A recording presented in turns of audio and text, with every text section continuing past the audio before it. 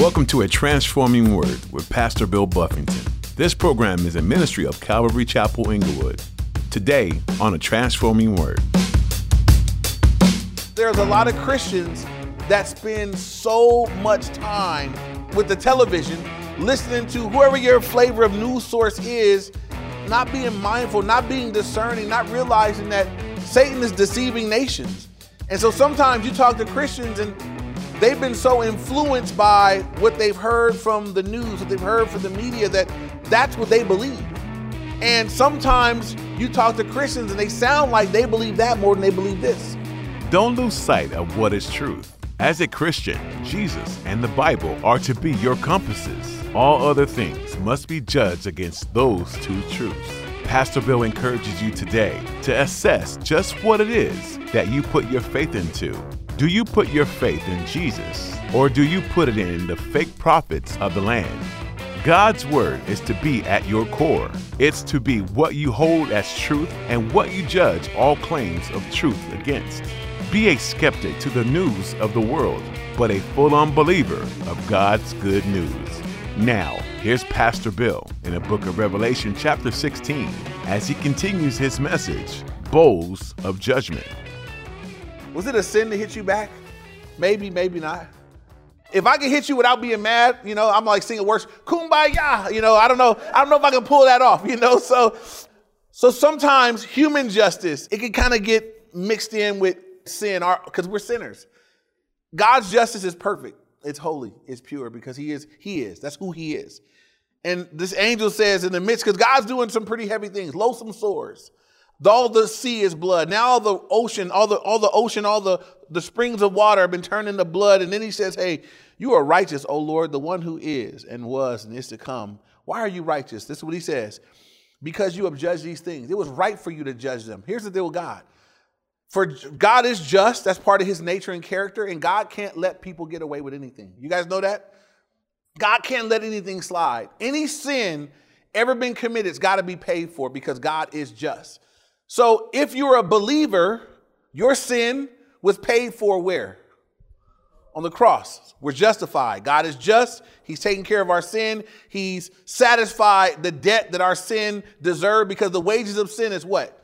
Death. But what if you're a non-believer? Jesus is not Lord of your life. You've rejected his work on the cross and you're going about living and you're sinning. Well, God's like, man, it would be unjust if I just let you slide. You're not going to slide. You're not going to get away with it. But what if you get away with it the whole time you're living on earth? Anybody believe that people on earth have gotten away with murder?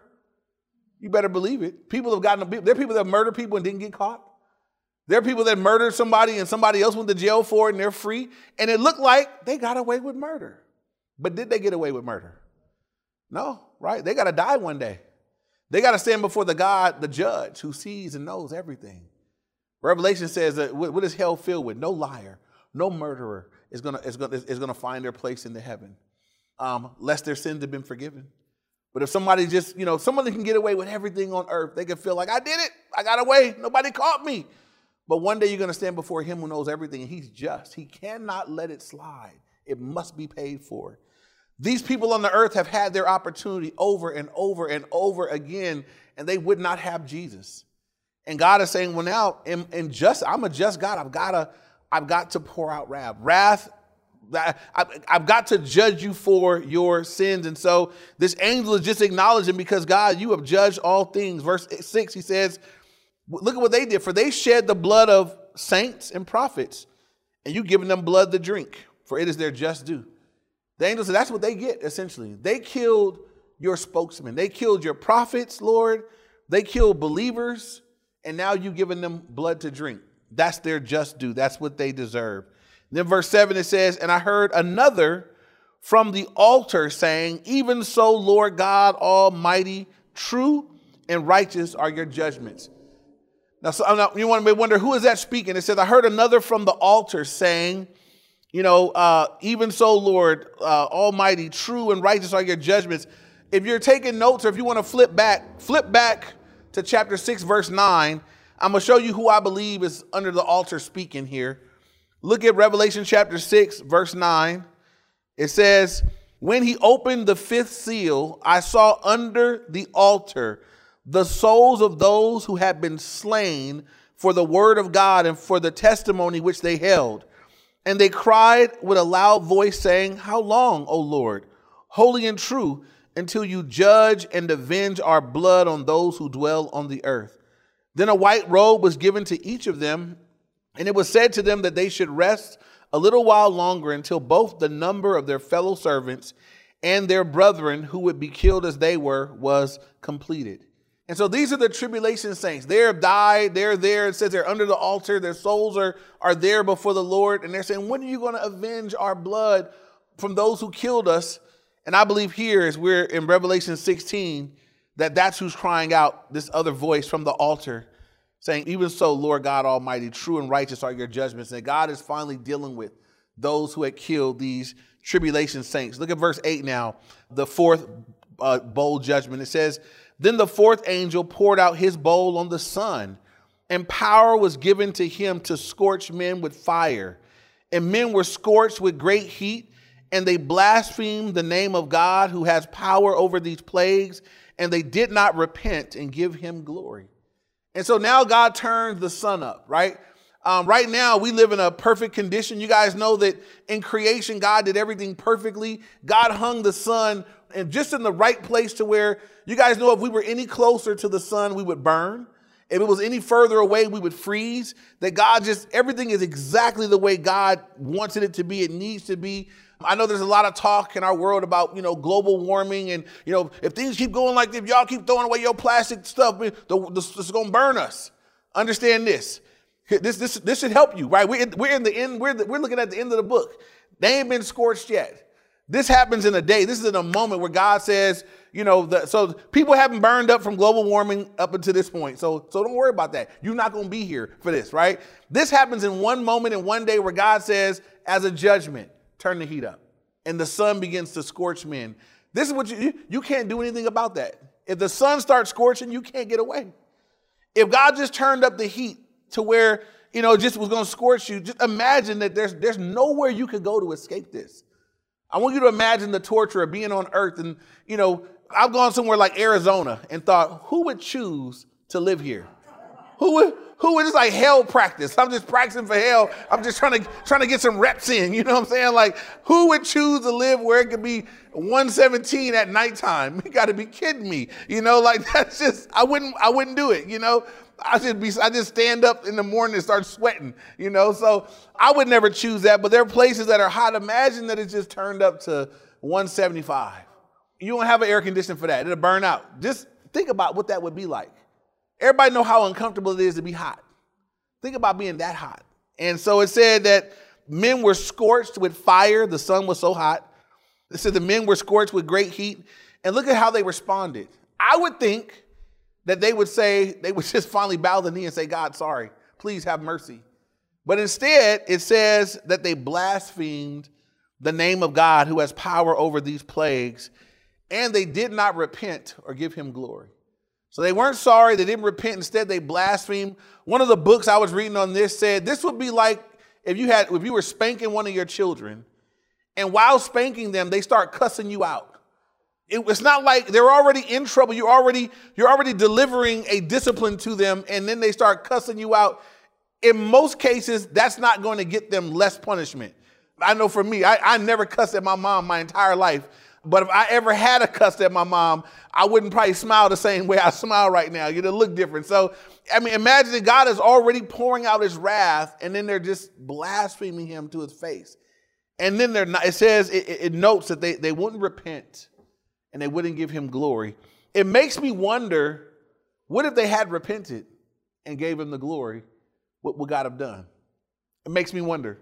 I was having this conversation with a friend of mine last week. We were talking over these texts. And we all know the unpardonable sin is, rejecting Christ all the way until you die. But he was saying, well, what about the mark of the beast? Because most people believe that once you take the mark of the beast, that's it. It's a wrap. But he said, what if someone took the mark of the beast, but then they wanted to repent later? Could they, or would they? Would they be allowed to? Is there room for that? Not really questions I could answer, but it was just something that we were kind of pondering. Because So here's the thing. Nobody did. There's no record of someone having taken the mark and then returning or coming back. It appears that if you take that mark, that's kind of a wrap from that point. We looked at that when we covered it. But here it says, but they didn't repent. And it just makes me wonder, what if they had repented? We don't know what God would have done, because God has blown my mind elsewhere in Scripture when people repent. We don't know what he would have done. We know they didn't repent, so it didn't happen. And I'll just say this to us. We're not in the tribulation period. Everybody listening to the sound of my voice, you can repent. And you got to count it a privilege to be able to repent. Because imagine that you're living in a time like this where you're just locked in. We can repent. Whatever you've done, however your life has been lived, you have today the opportunity to turn from sin to the Lord if you want to. And he would receive you and forgive you. And you could be saved. You could be forgiven of your sins. They didn't repent and they didn't give God the glory. Verse 10, now the fifth bowl, it says, then the fifth angel poured out his bowl on the throne of the beast, and his kingdom became full of darkness, and they gnawed their tongues because of the pain. They blasphemed the God of heaven because of their pains and their sores, and did not repent of their deeds. And so now this angel pours out his bowl, but it's specific. It's on the throne of the beast in his kingdom. We were introduced earlier in Revelation to the unholy trinity of the Antichrist, the false prophet, the beast, and these three, just how they'll be used in the end times to deceive nations and to trick people. And so here he goes to the throne of the beast and pours out this bowl on his kingdom. And it's a kingdom of darkness, so it became full of darkness. And so, I don't know, most of us aren't, maybe darkness doesn't seem like that bad of a thing to you, but if it just became all dark, midday, if right now it just became pitch dark and you couldn't see anything, that would have an impact on your life. In addition to everything else that's gone on, they still got the open, nasty, stinky sores. They still got no water to drink. The sea is blood. You can't have no seafood. The sun has scorched their skin. They all burned up. And now it goes dark on you. Now it's pitch dark. And it says they have pain that was so bad that they began to gnaw their tongues. Now, I want you to think about this. Everybody here's had pain before. Anybody here ever hurt so bad that you bit your tongue? I bit my tongue and that hurt, right? But I've never been in so much pain where I'm like, I'm going to bite my tongue to feel better.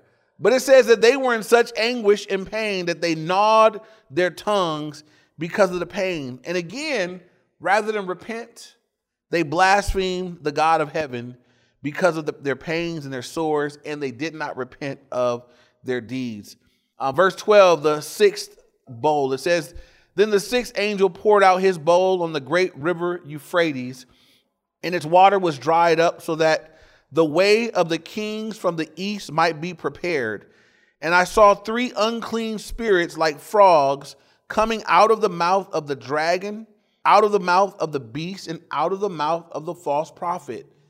For they are spirits of demons, performing signs which go out to the kings of the earth and of the whole world to gather them to the battle of that great day of God Almighty. And so all of what's speaking of here, we know later on in Revelation, there's going to be the battle of Armageddon. As this angel pours out his bowl, the great river Euphrates dries up, and it makes a way for the kings of the east. This is where that battle is going to be. This is moving them down the direction where the battle of Armageddon will take place. Here's what's important, and I want you to catch this. It's very important for us because this is a future event, but we're learning, much of we're learning about God. God is exposing the devil as well. Satan is the one that's empowered this group, the beast, the false prophet, and the dragon, the devil. It's all been empowered by Satan. And so this is demons are coming out of their mouths. These demons are enabling them to perform signs and wonders. And so they're using this, we know elsewhere in Scripture, to deceive the nations, to deceive people. And so one of the things that the enemy has always done is he deceives people, but he's more concerned with deceiving at a large scale. He deceives nations. And later in Revelation, when Satan is bound for 1,000 years, as soon as he's released, the first thing it says that he goes to do, he goes right to deceiving the nations again. So I want you to just stay with me for a minute, you guys. If Satan were going to deceive nations today, what would be his means? How could Satan get a message that would deceive an entire nation? Where might that message come through? Television, right? So this is so important because I do believe that he's deceiving nations today. I am concerned for the church because there's a lot of Christians that spend so much time with the television, listening to whoever your flavor of news source is, not being mindful, not being discerning, not realizing that Satan is deceiving nations. And so sometimes you talk to Christians and they've been so influenced by what they've heard from the news, what they've heard from the media, that that's what they believe. And sometimes you talk to Christians and they sound like they believe that more than they believe this. I'm not saying that we don't watch the news or we stay ignorant or unaware. I'm saying you need to be discerning. You're listening to primarily non-believers. You're listening to people that do not belong to God. They're free game to the devil. They can say whatever they want. You can't confirm it or deny it. How do you know? So when I'm listening to the news, I'm aware of that. I don't know if that's true or not. That's what they're saying. And I don't know why they're saying it. Why are they only showing me this? How come they're not showing that part? I don't know. But I know someone's in charge. Someone's in charge of what you see, how much of it you see, what they beat down your throat. I'm going to give you an example in our culture. And I'm not picking on homosexuals. I know that God loves everybody and his heart is to save them and to forgive them and to receive them. But you cannot miss this. If you watch TV regularly right now, there is not a show on TV where they haven't found a way to sneak in some homosexual stuff. I mean, any sitcom, any show, they have found a way, and it's always positive. Always in a positive light. Who's in charge of that? We know God is not doing that. We know God is not shoving that down our throats. Someone's in charge of that. And so the more time you spend watching that, the more time your kids spend there, next thing you know, you're going to be defending it. You're going to be there. Well, I don't think, you shouldn't be saying stuff about them because whoa, I'm just saying what he said about it. This haven't changed, fam. This is what God says about it. You saying something different. All I'm saying is this: Satan is deceiving nations. He's doing it here. He's doing it now. This is his means: radio, television, whatever gives him the loudest voice. Christians need to be way more discerning. And maybe some people need to turn it off. Some of y'all some people just keep it on all day in the car. You need to find some Christian stations, listen to some sermons, throw on some worship music. Some of us need, your Bible says that God wants to renew your mind, but you got to give him space to do so. You got to open up the word and turn on things that are going to edify and build you up. I think people need to be way more careful how much of that you're taking in and just receiving it and believing it and listening to it. Again, remember, these are non-believers. They have motives. You don't know what they are. You're just the subject. And so as you take that in and you begin to believe it and then you begin to mimic it, then you begin to share it. And if you take them as authority, then you start speaking on it like it's an authoritative. How do you know, right? Think about everything that we've heard on the news in the last 3 months, 2 months. I don't know. I don't know if what they're saying is true or not. And I can't know. So I got to listen to it lightly. I heard what they said, and then I go pray. Lord, lead me, show me what to do. They're saying, I'm praying. That's how we need to live our lives. Jesus is Lord. That means he's in charge. That means he's the one that's ordering you and telling you what to do. Be careful that the news isn't Lord. Be careful that there's not some television thing that it becomes Lord of your life where I'm doing what it says. You better be doing what the Bible says. Amen. I say all that in love. Again, back to our text here. It was demonically inspired. These leaders were going out performing signs and so forth and so on. And they were using them to deceive people and prepare them for this battle of Armageddon. Notice that they were leading people into a battle against God. Be careful that you're not led into something that's against God. Don't ever be for something that's against God or for something that God's against. Make that a stance in your life. God, I will not be for something you're against. Will not do it. If God is against it, I'm against it. If God's not for it, I'm not for it. That needs to be the stance of the believer. I want to always be standing with God when this thing goes down. When everything blows up and everything goes wrong, I want to be standing with the Lord. And as a pastor, I'm saying to you guys, that's who you want to be standing with. That'll be the safe place to be, is with God. Amen. And so moving on now, it says, then God peeks in and says this, red letters, if you got a red letter Bible, in verse 15, he says, behold, I am coming as a thief. Blessed is he who watches and keeps his garments, lest he walk naked and they see his shame. It's like God just peeks in as the angels are identifying what's going on, and God says, hey, I'm coming quickly. And he's encouraging those believers that are there to keep watching, stay pure, that he's coming like a thief. He'll be there. They won't even see him when he comes. He's coming. He's going to come like a thief. Verse 16, and they gathered them together to the place called in Hebrew Armageddon. And again, this is preparation for a battle that's coming, the Battle of Armageddon that many of us have heard about. Now, verse 17, the final bowl judgment. It says, then the seventh angel poured out his bowl into the air, and a loud voice came out of the temple of heaven from the throne saying, it is done. So this angel's letting us know with this seventh bowl, this is bringing an end to these bowl judgments. This part of God's wrath it's wrapped up in this final judgment. Verse 18. Then there were noises and thunderings and lightnings, and there was a great earthquake, such a mighty and great earthquake as has not occurred since men were on the earth. So there's an earthquake will happen now at this time in the tribulation period that's worse than any earthquake that's ever happened in history of the world. And then it says in verse 19, now the great city was divided into three parts, and the cities of the nations fell, and great Babylon was remembered before God to give her the cup of the wine of the fierceness of his wrath. In verse 19, when you see the phrase, the great city, and later on it says great Babylon, these are synonymous. These are the same place. Babylon in scripture represents the secular, worldly system of people and institutions that oppose God. Babylon represents the secular, worldly system of people and institutions opposed to God.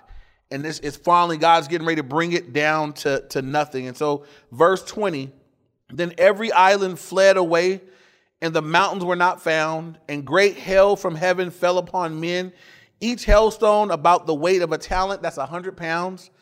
And men blasphemed God because of the plague of the hail, since the plague was exceedingly great. And so this final judgment, as it comes down, there's hailstones. I've seen it hail outside and be like little snow, little ice chiplets. I've seen in other parts of the world where it snowed and it looked like golf ball size hail that was denting up the cars. But at this point, imagine hail, and each one is 100 pounds. And they're just coming down, just smashing people and smashing stuff. And again, they don't repent. They blaspheme God because of the plague of the hail, since the plague was exceedingly great. Now, as we wrap this chapter up, in every chapter of Revelation, what I've tried to do is tell us, what is this revealing to you about Jesus, right? This book means the unveiling of Jesus Christ. What does a chapter like this unveil to me about Jesus? One thing is this. Would you agree that God's wrath is no joke, right? It's no joke. God's love is no joke, but God's wrath is no joke. How should that hit you and I? If we're here and we're believers, I hope this will motivate you to witness. Be a witness.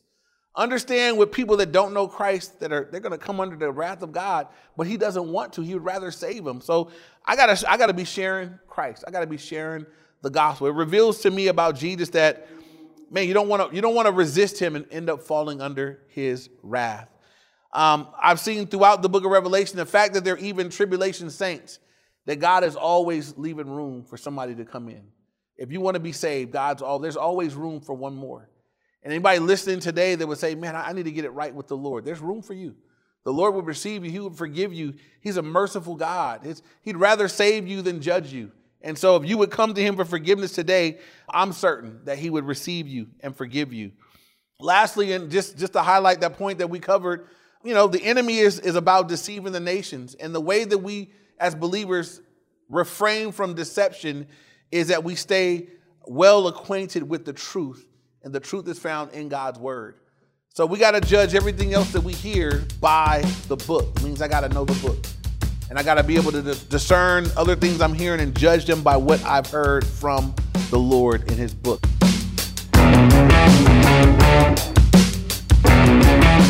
That's all we have time for today on A Transforming Word. Pastor Bill has been teaching through the book of Revelation. This book touches on the people and the world being judged during the tribulation. Some may feel that with all that's happening in the world right now, that we're already there.